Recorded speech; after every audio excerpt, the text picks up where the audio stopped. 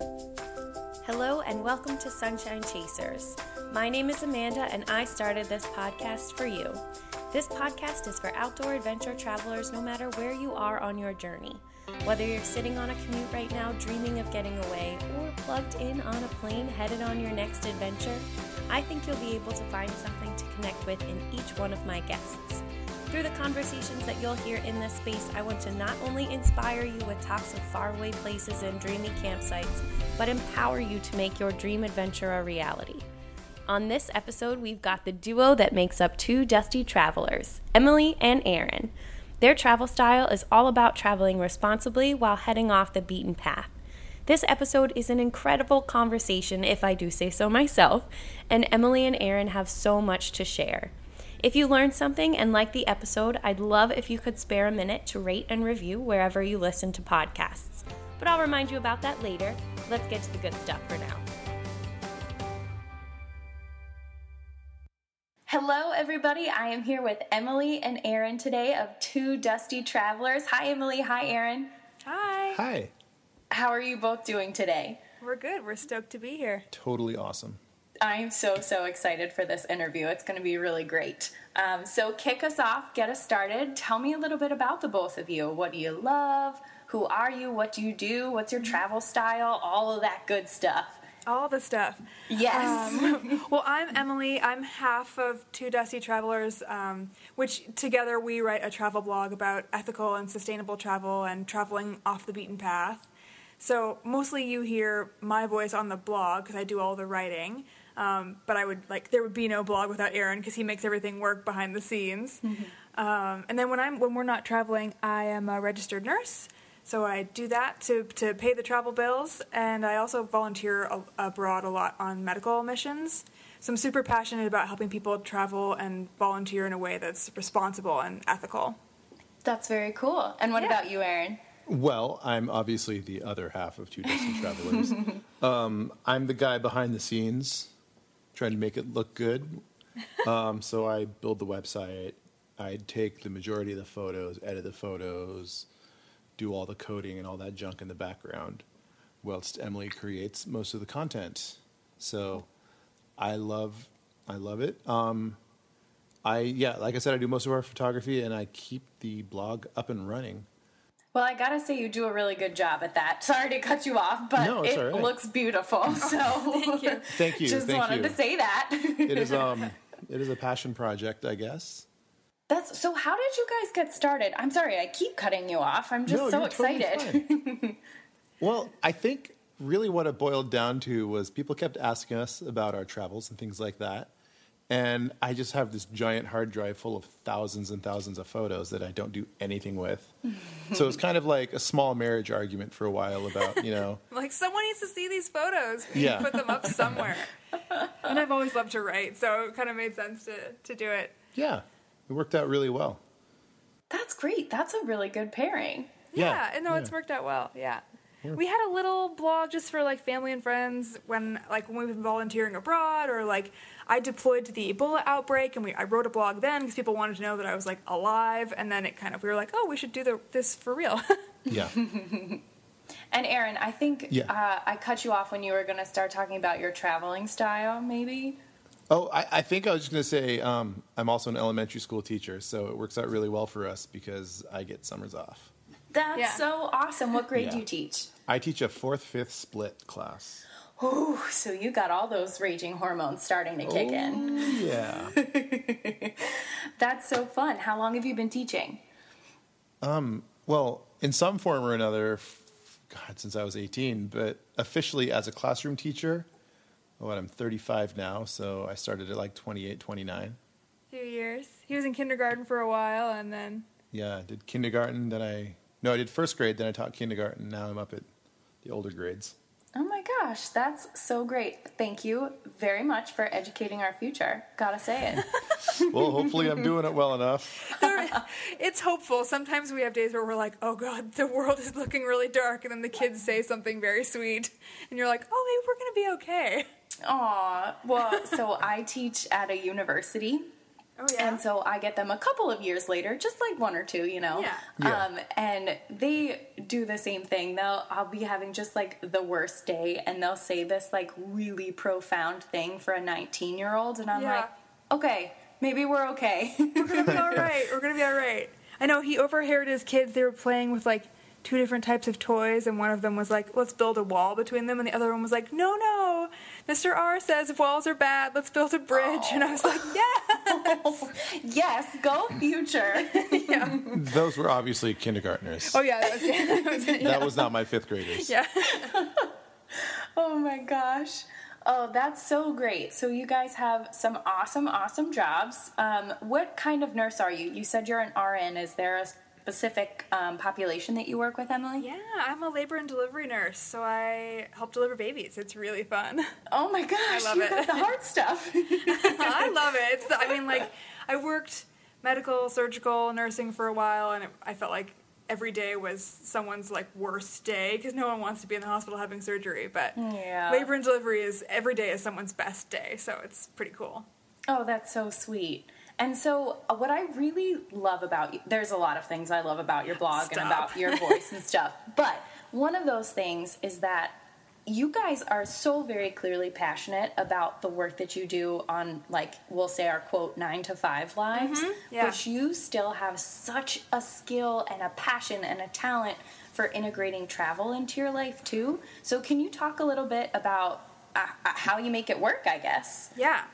I mean, we're both lucky for sure to have jobs that are a little flexible.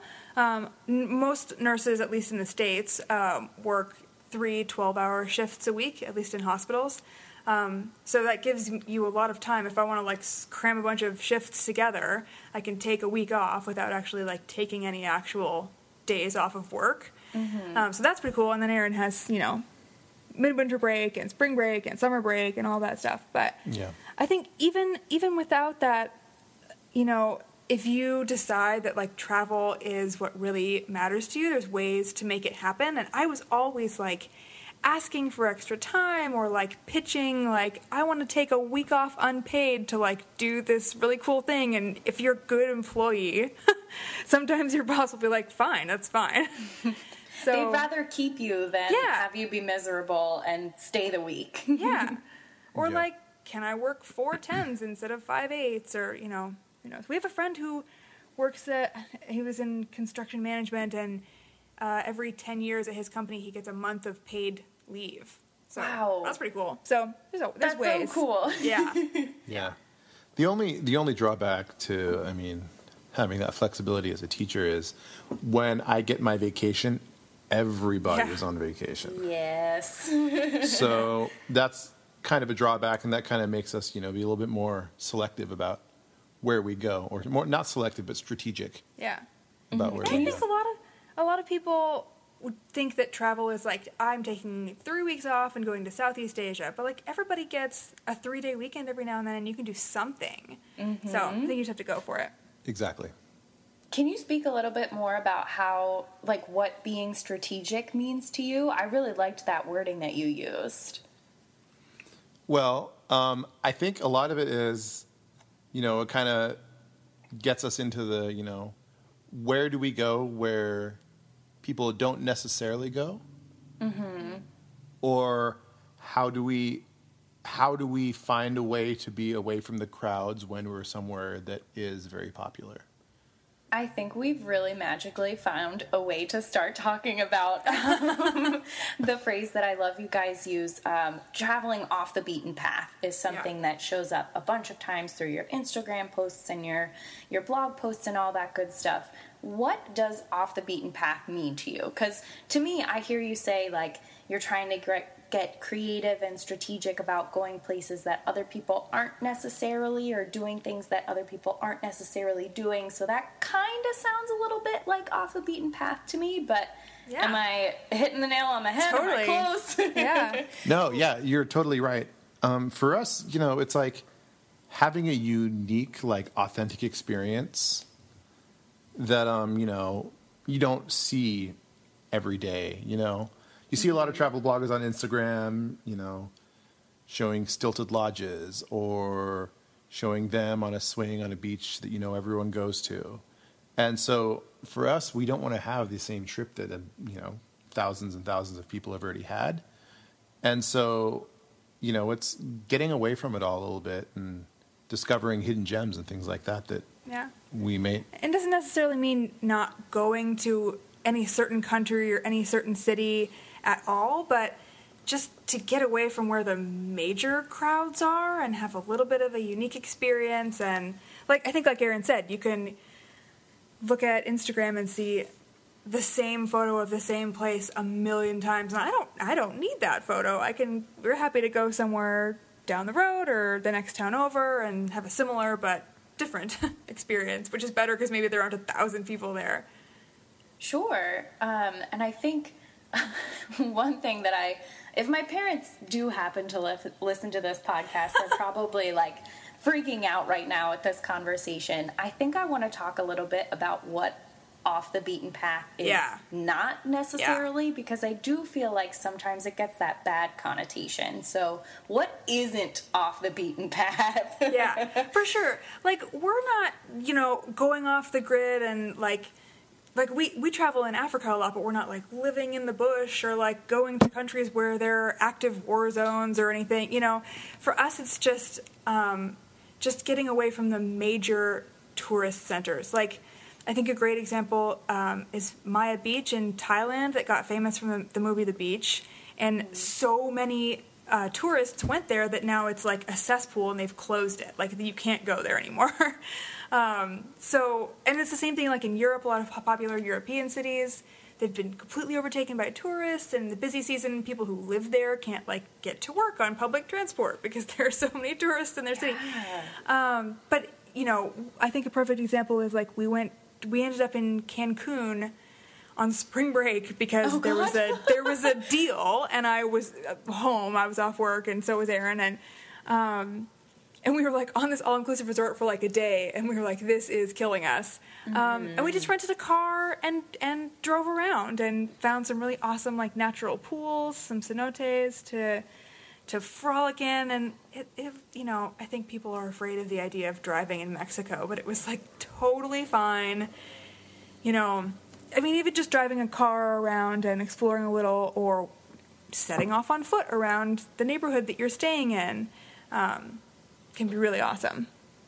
Yeah, of course. I feel there's this, I don't know, this bad omen of ooh, don't go off the resort. Yes. You never know. Yes. Yes. The world just falls apart as soon as you leave the resort. And I'm so grateful to you guys to try to spread that message that's not necessarily true. And I love that example about Cancun, particularly for that reason.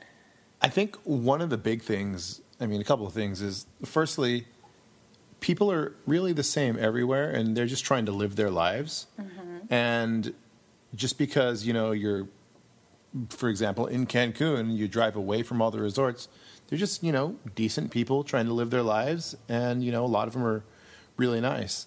You end up actually, I feel personally you end up having more fun, because the whole point of traveling is to see a new place. And if you spend the entire time in a resort by the pool sipping your Mai Tais, you might as well have just stayed home. Mm-hmm.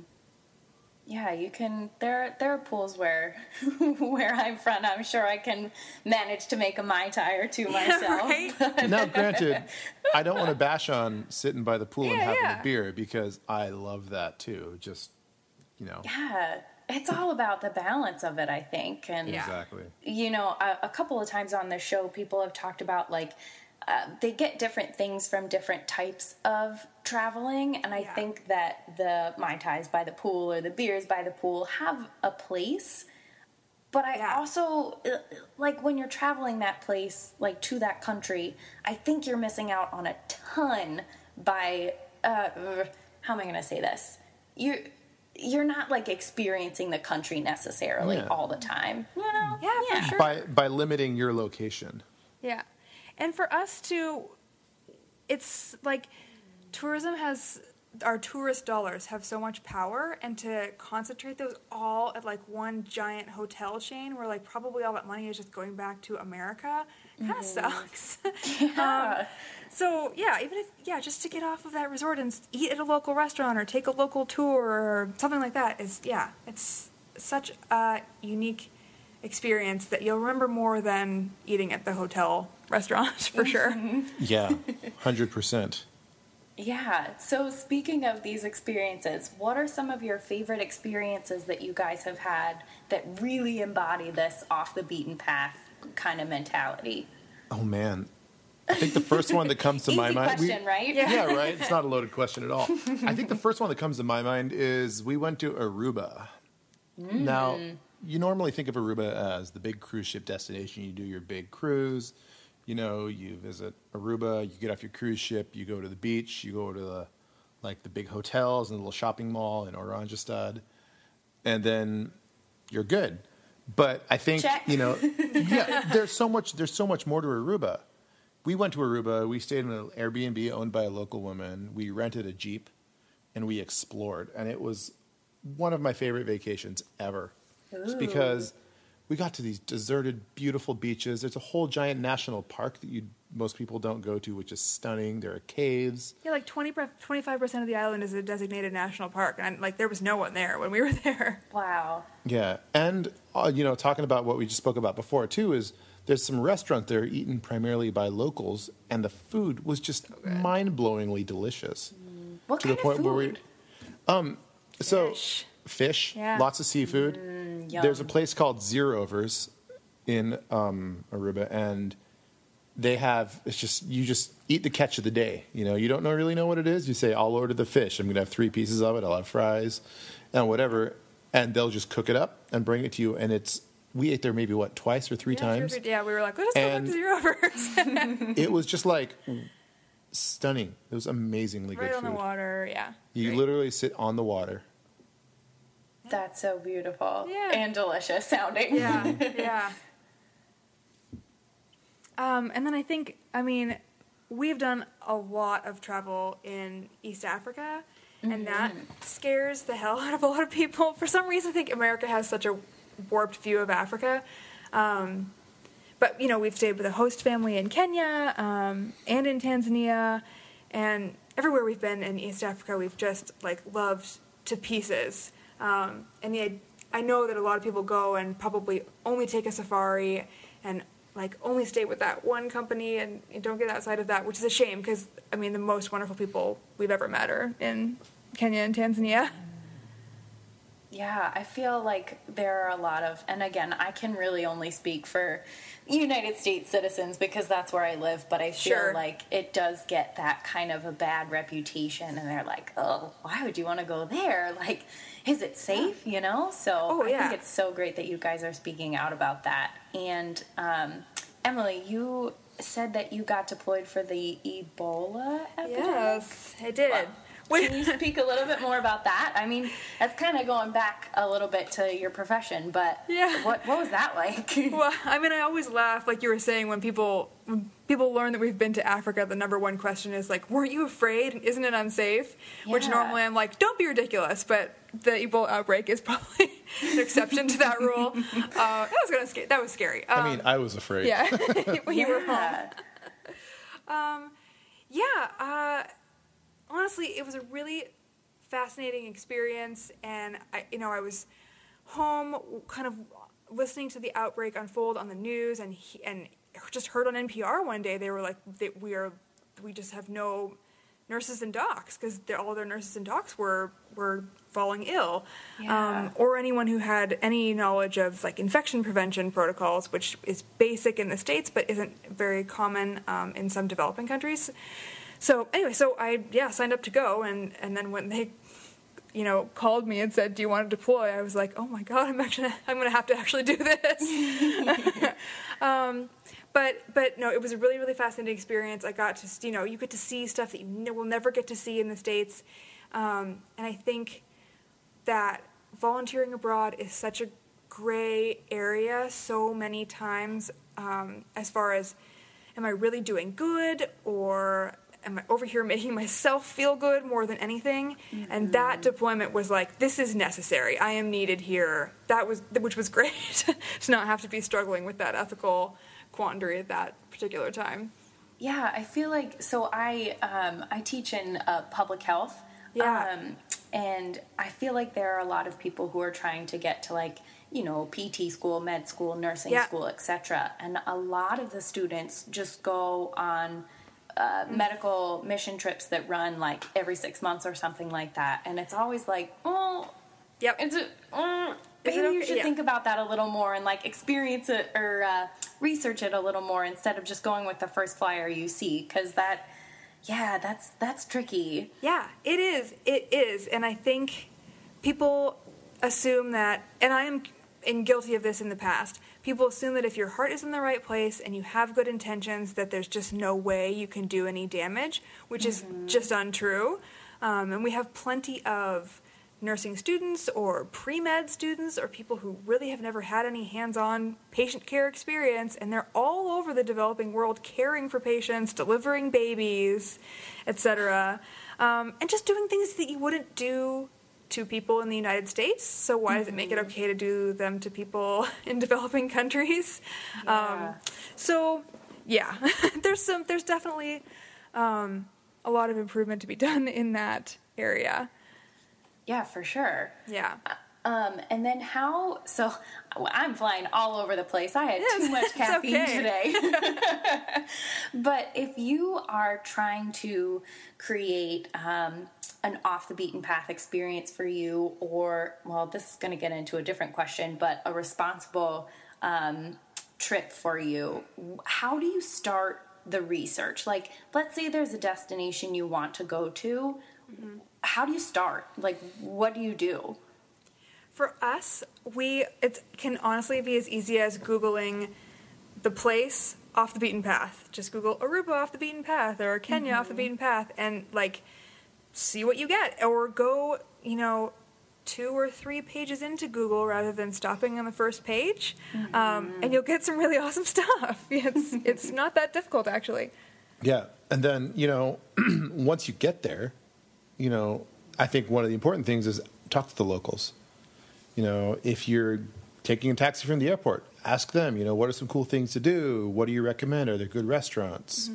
Your waiter would be another good one, or, wherever you're staying, your host, your front desk staff, whatever. Just ask them, we don't want to do what everyone else is doing. What are some really cool experiences that you enjoy? Where do you hang out? Where do you hang out? And then, other than that, just rent a car. Yeah. You're not going to die.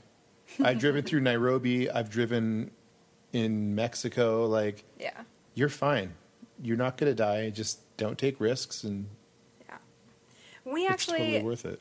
Get this a lot. So we put together recently a whole ethical travel page on our blog. So it's like we check some of the same companies for tourism every time just to see if they're running a tour wherever we happen to be going. Like, G Adventures is great. Urban Adventures is great. We're going to Nairobi in November, and they have a bunch of tours run by locals around the city, which we're going to take. There's tons of organizations and companies that do social impact travel now that focus on tours that support local business and give you a real sense of the country. So I think that's actually getting a lot more popular. So we got a lot of those linked on the blog, actually. So yeah. Yeah, that is those. I think you released 2 guides at the same time. Yeah, maybe? For sure. They will be linked in the show notes. Those are so thorough and they are awesome. But it actually did. So when you brought up the point in the post of trying to decide where to stay, and maybe going away from the more popular hotel chains and stuff like that. You guys have found a lot of really great Airbnbs, it seems. So do you have any tips specifically for Airbnb? Like, how do you find a good place on that? Is there something that you look for in particular or anything like that? I think for the most part, we just spend an inordinately large amount of time on Airbnb browsing our places. Not a bad use of time. Well, planning is fun for us. I know some people don't like to, but we're let's look at all the Airbnbs in Aruba. Exactly. It's a lot of fun. And then just, read the reviews. A lot of times you're going to get a lot more information about the Airbnb reading the reviews or look at the TripAdvisor. Sometimes there's a TripAdvisor listing for the specific place. Yeah. So you read that and you know, kind of go from there. I think we've just been really fortunate because we spent so much time looking into Airbnbs that we found some really, really awesome ones. And we'll be looking at some that the photos are really awesome and the description is great. And if there's like 1 or 2 reviews, or none, we're like, no, we will never stay at an Airbnb that hasn't been thoroughly reviewed because you just never know what you're going to get. Mm-hmm. So those are our best tips. Yeah, and I think it's also really interesting when you mention reading the reviews and stuff like that, that really nicely transitions into ethical travel and how much sustainable travel is a big part of your mission, or I don't really know the word to call it, but you know, you travel sustainably, or you try, and I think that Airbnbs are a great way to do that. But let's talk a little bit about ethical travel. It's kind of a huge umbrella, but what does it mean to the both of you? Yeah, well, I struggle with 3 different names for it. You know, you have responsible travel, ethical travel, and sustainable travel. Mm-hmm. And they're all so closely linked. But for me, I mean, I'm a big outdoors boy. Coming from a giant backpacking background, it's always, you know, it's a principle of like leave no trace, leave the place better than you found it. Mm-hmm. You know, which means having a minimal impact on the environment, trying to travel, you know, without petrochemical plastics, and really importantly, only participate in ethical animal tourism. So don't pet, you know. No tiger selfies. No tiger selfies. Don't ride an elephant. Don't swim with dolphins unless you're in the ocean and they're in the ocean free. Yeah. Keeping your carbon footprint as low as you can is really important. Mm-hmm. But also, you know, a really, really important thing too is, like we've said a few times, is travel in a way that supports the local communities instead of destroying them. Mm-hmm. As tourists, we are a privileged group of people. Mm-hmm. And most people in the world don't get to travel. And being really intentional about where you put your money is a huge, or has a huge impact. Yeah. So, you know, maybe when next time you go down to, I don't know, Mazatlan, don't stay in the Best Western. Look for a place that, you know, is locally owned and invest your money back into the community where you're staying. Which is a ton of stuff. Like like you said, it's such a huge topic. Mm-hmm. And no one, like us included, no one goes on a trip and is perfect, like uses no plastic and stays at a locally owned resort and only goes on local tours and, you know, has a 0 carbon footprint. Like, it's just not possible. And I think there is a lot of judgment, especially in the sustainable living community, I think, about being perfect, which it's not going to happen. So we're just trying to encourage people to do something, try a little bit at least, and then it'll probably make your trip better anyway, so you'll probably get hooked on it. You don't have to have it all. You don't have to do it all, but just be really intentional about what you are doing. I mean, I think on our ethical travel or info page, we have a bunch of hints. Yeah, we are not by any means experts on everything. So page you were talking about has all the resources that we read, all the blogs we read, the articles we've loved that have taught us what we know, because we aren't experts on everything for sure. Mm-hmm. And I mean, that's a huge part of it, right? Nobody is born and starts traveling just super sustainably and super ethically. There does have to be some wiggle room for learning. It's a constant process, and I think the way that you guys highlight that is really encouraging. I was reading one of your blog posts, and I think it was the one about the Bahamas charter that you guys did. Yeah, and it's magical. You linked to a carbon footprint calculator, and I think my brain exploded. Yeah, I was like, well, I am never traveling again because my carbon footprint is ginormous. But it doesn't have to be that way. You can take those small steps that you were talking about, and you can just, educate yourself and at least try to make that carbon footprint smaller. Yeah. In all honesty, we're in the same boat every time we look at that carbon footprint calculator. I'm like, oh. Although we are child-free by choice, and we saw a carbon footprint calculator once that did include having one less child, and it puts you off the charts for carbon savings. Wow. So we were like, oh, okay, we're okay. We're gonna be okay. we can still fly. Oh my gosh. Well, and actually, I would love for you to talk about that Bahamas charter post. I think I have it saved. I have my bookmarks bar has a folder called Adventures I Want to Go On. And totally. Don't we all? Yeah. I totally bookmarked your exact post because it was so awesome. And I think what you were talking about, and forgive me if I'm putting words into your mouth, the carbon footprint conversation came with talking about cruise ships as opposed to a private charter. So can you tell us a little bit about that? Yeah. So it's not just cruise ships and a private charter. For us, it was one step farther. We're on a sailboat, so it's powered by the wind. So there's no, very, very little gas being consumed. I mean, they run a generator, and sometimes when there's no wind, we have to motor.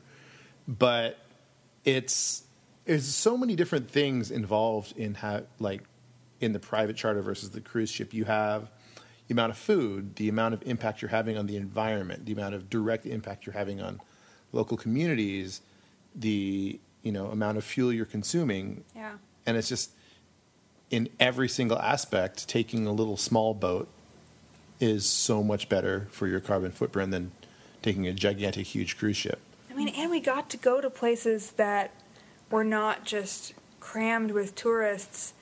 And the year before, we had been on a dive trip on the Great Barrier Reef, and they were, talking about how the reef is disappearing and being destroyed in large part due to climate change, but also because there are so tourists walking all over it. And big groups of tourists coming every single day to the same places have an impact on these really tiny environments. So going on a sailboat and go out to a different reef that no one else is swimming all over is much better for the environment as well.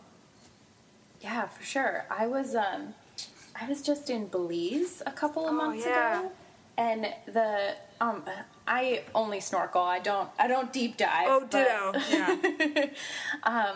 But all of the snorkeling tours, they were amazing to start with, but they were all going to exactly the same spot. Yeah. And I can imagine, with all of those people, inevitably somebody's going to touch the coral and, and they're, chumming the waters to get some sharks to show up and stuff like that. And it gets really messy really quickly. And there's, a lot more to think of than just, I want to go snorkeling. What's the most fun tour? What's the highest rated tour? You know? Mm-hmm. And that was how we found the Bahamas charter. We literally Googled Bahamas sailing trip, and they were on the second or third page of Google. It wasn't even that hard. I just think everybody stops at page one because they think the most popular one is the best one, which hasn't really been our experience at all. Not at all. Yeah, you hit TripAdvisor, Yelp, Facebook, Google Maps or whatever, and you're like, well, okay, I guess I got all the reviews. I guess I got the best ones. That's all there is. Yeah, and I think you got to go further for the travel blogs, right? Yeah. If you want to find us, you got to go further. Yeah. Exactly right. Oh, gosh. So, as I said before, I'll definitely link to those pages, but do you have some of your, favorite simple steps to living more sustainably at home or on the road? Yes. We've been trying as hard as we can to go plastic free. So we've got reusable water bottles, bamboo utensils, stainless steel straws. I've got a bamboo toothbrush, the whole 9 yards, which is really easy once you get used to it. It's just getting used to telling people when you get food or a drink that I don't want the straw, I don't want the utensils, I'm all set. Mm-hmm. We just came back from El Salvador, and the beaches were just covered in plastic utensils, straws, and forks and knives, and we were like, no. It was terrible. Yeah, it was so on bad. such a beautiful place. It's just so unnecessary. And then, when you're traveling, I think, us included, a lot of people when you're on vacation, you kind of want to just relax and be taken care of and be pampered. So every day someone changes your sheets and cleans your whole room, and that's actually not super necessary. You can just put your do not disturb sign on the door. You don't need your linens washed every single day, and that saves a lot of water and energy, and turning your lights off and your AC off when you leave for the day. Just little stuff. And I think also what's been big for me is people get really excited about like taking all those little toiletries in their hotels and like, yay, it's free stuff. But like, it's super unnecessary. And they're just like tons of little plastic bottles that are going to get thrown in the trash, right? So like, just bring your own. It's not that hard. No, I like those, I don't know if you use them, the like little reusable ones that you can buy at like Target and just fill with whatever. Those are so convenient. Yeah, for sure. Yeah. And then I think one more thing too. I mean, for international travel, it's really difficult. Yeah. But, try to drive. Yeah. I mean, driving uses way less fuel than flying. Mm-hmm. But, I mean, we know you're going to fly. I mean, we fly all the time. We fly, yeah. And so I think even though it may cost you a little bit more money, a direct flight is always a better choice because most of the fuel, well, not most of the fuel, but there's a huge amount of fuel used in taking off and landing that, generally doesn't get used if you're just in the air the whole time. So I think that's a big deal. And then, just don't pack as much. It's one of those things, just like, you drive a heavy car, you use more gas. If you pack way more than you actually need, then it's going to use up more fuel in the flight too, and which leads to more pollution. Little stuff. It all adds up. Yeah. Yeah, these are all little things that are like, when you break them down like this, very like bite-sized, achievable. Yeah. Little bit by little bit. That's awesome. Yeah. That is so great. And we always, just because we can't afford it, we always fly coach. But I read somewhere that, like, that's better for your carbon footprint because there's more people crammed onto the plane. So one flight, I'm like, oh, that makes me feel better about being back here miserable in steerage. Banging my knees off of the seat in front of me is actually good for my carbon footprint. Yeah. That's a great thing to keep in mind. Yeah. And Erin, you mentioned before that you are a big outdoors guy and you brought up the Leave No Trace principles. Mm-hmm. So have you been up on the debate about the latest Leave No Trace principle for social media? It's a hard one, Mm-hmm. This is really hard for me because being a lover of the outdoors, I like to share that with other people. And it's, you see the people in like the national parks who carve their name into a rock or something like that. Yeah. And then post it on social media. Well, that's just flat out stupid, first of all. But it's one of those things, it's like an over-tourism kind of thing where do you want to put your location where you were so that everyone goes to it? Or do you want to conserve it so it stays a little bit more pristine? It's kind of like one step beyond Leave No Trace in a way. Mm-hmm. The way I would tell Leave No Trace is on a daily day, your personal interaction with nature. You always camp at established campsites. You don't cut down trees to burn fire. You make sure you pick up all the trash that you see, so on and so forth. But I think now, we want to protect the outdoors, and we don't really want to put, some of the lesser known places on blast at risk of encouraging lots of people to go there and screw it up. Yeah, it's like a digital Leave No Trace now. Yeah, it's a digital Leave No Trace now. Like some of the places that that we post will say the general area, but we're not going to say a specific GPS coordinates of where we are. Yeah, but then on the other hand, it's super important to us, and we've been learning a lot lately about like the adventure gap and how you'll see far fewer people of color and minorities in the outdoors and hiking and enjoying national parks, which I didn't know until someone brought it to my attention. So the last thing I want to do is post a beautiful picture of this beautiful place we're in a national park and then be super vague about where it is, because it doesn't help make the outdoors accessible to anyone. So we are back and forth about it, but we do tend to post fairly specifically where we are.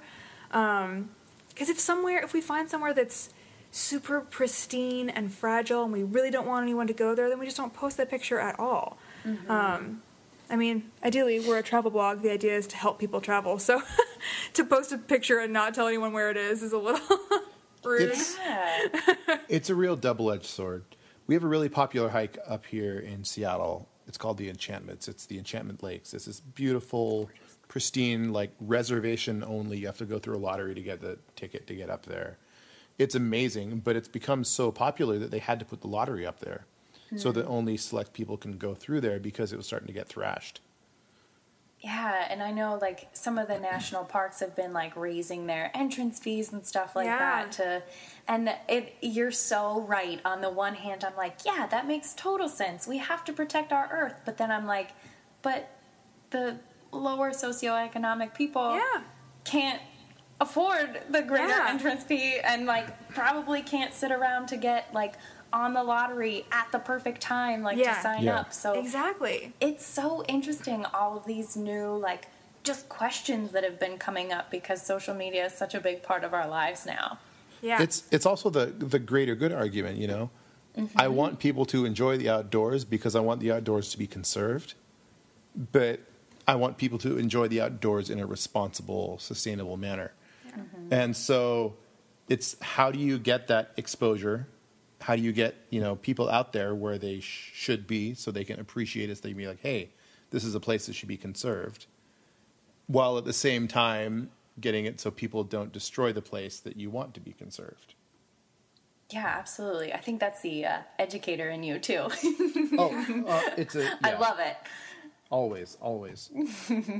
And another thing that I was super inspired by you, among another couple of Instagrammers, speaking of tagging locations, is talking about posting indigenous lands rather than just going with, the U.S. National Park name or something like that. Can you speak to how you discovered that and what it means to you?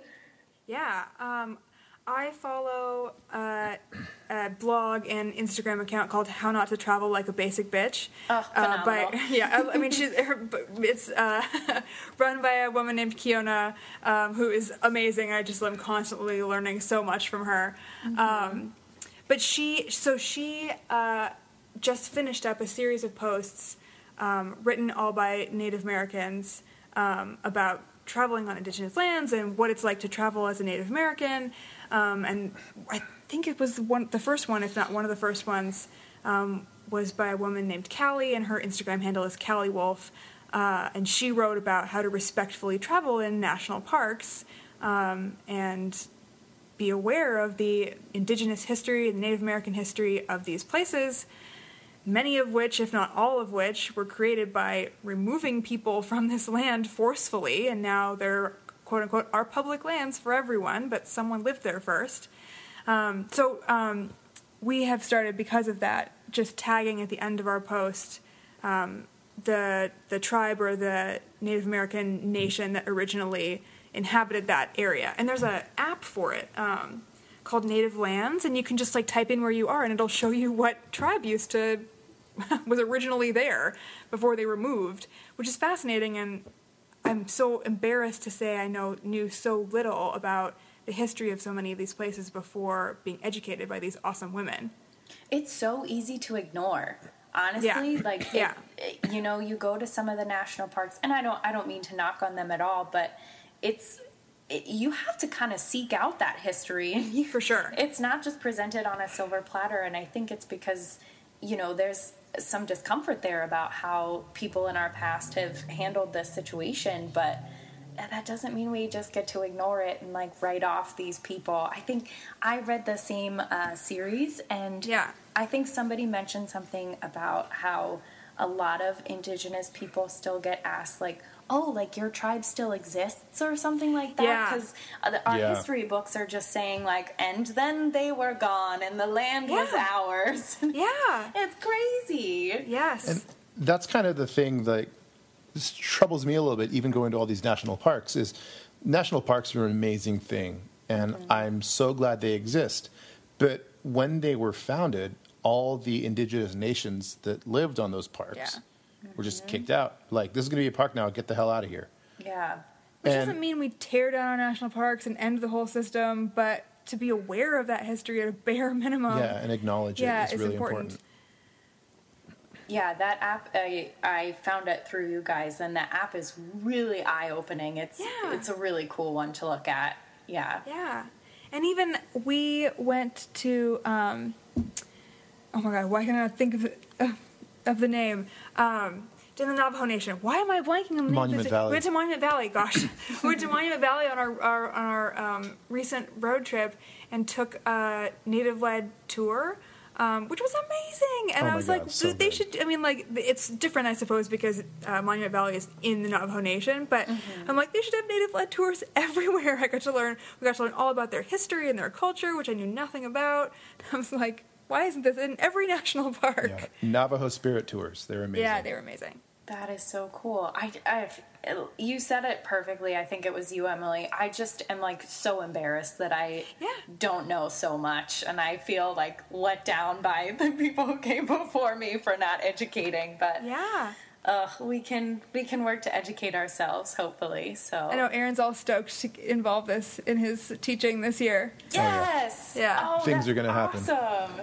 Are you still at the point where you kind of cover like a bunch of topics, a bunch of the subjects with your kiddos? Oh yeah, I teach them everything. Oh, nice, perfect. This is a perfect I bestow all the knowledge. Yes, I condition young minds. Little bit of math, little bit of let's ignore this history textbook. Let's talk about some other perspectives. Exactly. I love it. All right, so I could honestly keep asking you questions for much too long, but let's start wrapping up. What is next for you guys? What kind of trips are you thinking about? What kind of projects are you working on? Well, poor Aaron has to go back to school in a couple of weeks. Not poor Aaron. I'm actually pretty excited for it. Yeah, he's going to shape young minds. I stumbled on this overland trip through southern Africa, organized by a nonprofit called Blue Sky Society, and the trip is called Rise of the Matriarch, which is why I clicked on it. I was like, what is this? And it's an all-women overland journey through southern Africa, and it's 6 weeks long. I'm just going for the last 2 weeks for the last leg, and we're visiting wildlife conservation organizations and trying to highlight their work and raise some money for them, hopefully. So super excited about that. That's not till October. And then one of our host brothers, our original host brothers from Kenya, like a decade ago, is getting married. So Aaron's going to meet me out there at the end of the trip, and we're going to meet in Nairobi and go to the wedding. I'm gonna fly to Nairobi for a week. Yeah. Oh my gosh. He was like, I can't miss this. Yeah, but I can't miss it. So that's going to be so incredible. That is so cool. Aaron, do you have any outdoor adventures that are on your list? Your short list, I guess. Oh, God. I mean, there's always so much. We just got back from a big, like, overland off-road car camping trip through Utah and stuff like that. And then we just recently did the Oregon coast last week. So I think now it's just going to be, until school starts, probably just weekend trips up into the mountains where if I can find a place that's not smoked out right now. Yeah, that would be ideal. It's all wildfires everywhere. Everything's on fire. Don't build fires if you can't build fires, people. I know. Oi, let's try to mitigate this. Right? All right. So, fun new question for this season of Sunshine Chasers. Do you guys have any suggestions as to somebody who would be awesome to have as a guest on the podcast? Yeah, I think we came up with a couple of ideas as we were talking about all the awesome women we've been following on Instagram that have been teaching us about Indigenous history and travel. Callie from Callie Wolf is amazing. Karen, who runs Nature Chola, is her handle, is awesome, and she does work getting youth into the outdoors and people of color into the outdoors, which is awesome. And then I also follow Katie from Around the World in Katie Days, which I just think the name of her blog is amazing. It's delightful. I'm like, that's so clever. I love all of them. All right, awesome. Well, watch out. I will be reaching out to all of them, hopefully. Cool. At least checking them out on social media and their website. So thank you. Before we wrap up, any last tips or anything that you want to speak your words of wisdom to our listeners today? Aaron looks terrified. No, I'm deep in thought. I think, being a responsible traveler doesn't mean you have to do everything all at once. Mm-hmm. I think the most important thing is pick something that's important to you and act responsibly in that. One of the easiest ways to do it is, don't carry or don't use plastic straws. Don't use plastic cutlery. When you get to-go meals, bring your own cutlery. We have these stainless steel straws that we use, which we love. It's amazing. It's easy. And things like that where it's really not that hard. Mm-hmm. And it has a, immediate positive effect. Pick your passion. If you're passionate about sustainability, do that. If you're passionate about animals, make sure you're involved in really ethical only animal tourism. If you're passionate about volunteering and giving back, do that in a really ethical way. Pick what really matters to you and just start there. Mm-hmm. Don't get overwhelmed and do nothing. That's beautiful. Just look around and gather resources. Yeah. And, just keep reading. You guys have done so much work for us, too. So thank you again. Happy to help. Speaking of which, how can we find you online? What are your social media handles? Where do you hang out most often online? All that good stuff. Now's the time to share it. Yeah, our blog is twodustytravelers.com, TWO. And I would say we hang out on Instagram mostly, but we're also on Facebook. All of our handles are the same. It's all Two Dusty Travelers. Perfect. All right. Well, I have nothing else to ask you for right now, so I think we are all done. Thank you so much for the both of you for taking an hour out of your day to talk with me and chat about all this good stuff. Yeah, no worries. It was really fun. Thanks a lot. All right. I will talk to you later. All right. Talk soon. Bye. Bye. Another great episode in the books. I learned a ton from Emily and Aaron, and I cannot stress checking their resources enough. All of the links we talked about can be found on the Sunshine Chasers podcast page, and it's linked in the podcast description for easy navigating. Also, if you liked the conversation about ethical travel, be sure to give episode 12 a listen too. If you want to hear more, have questions, or have topic ideas you'd love for the show, please reach out on social media. Both handles are @SunshineChasing. I love hearing from listeners. Again, I would so appreciate a rating or review wherever you listen to podcasts. That's how other people can find this podcast and really expand these conversations. It won't take long at all, and I'd really appreciate it. I also want to thank you for listening. That's all for today. Click subscribe to make sure you don't miss the next interview.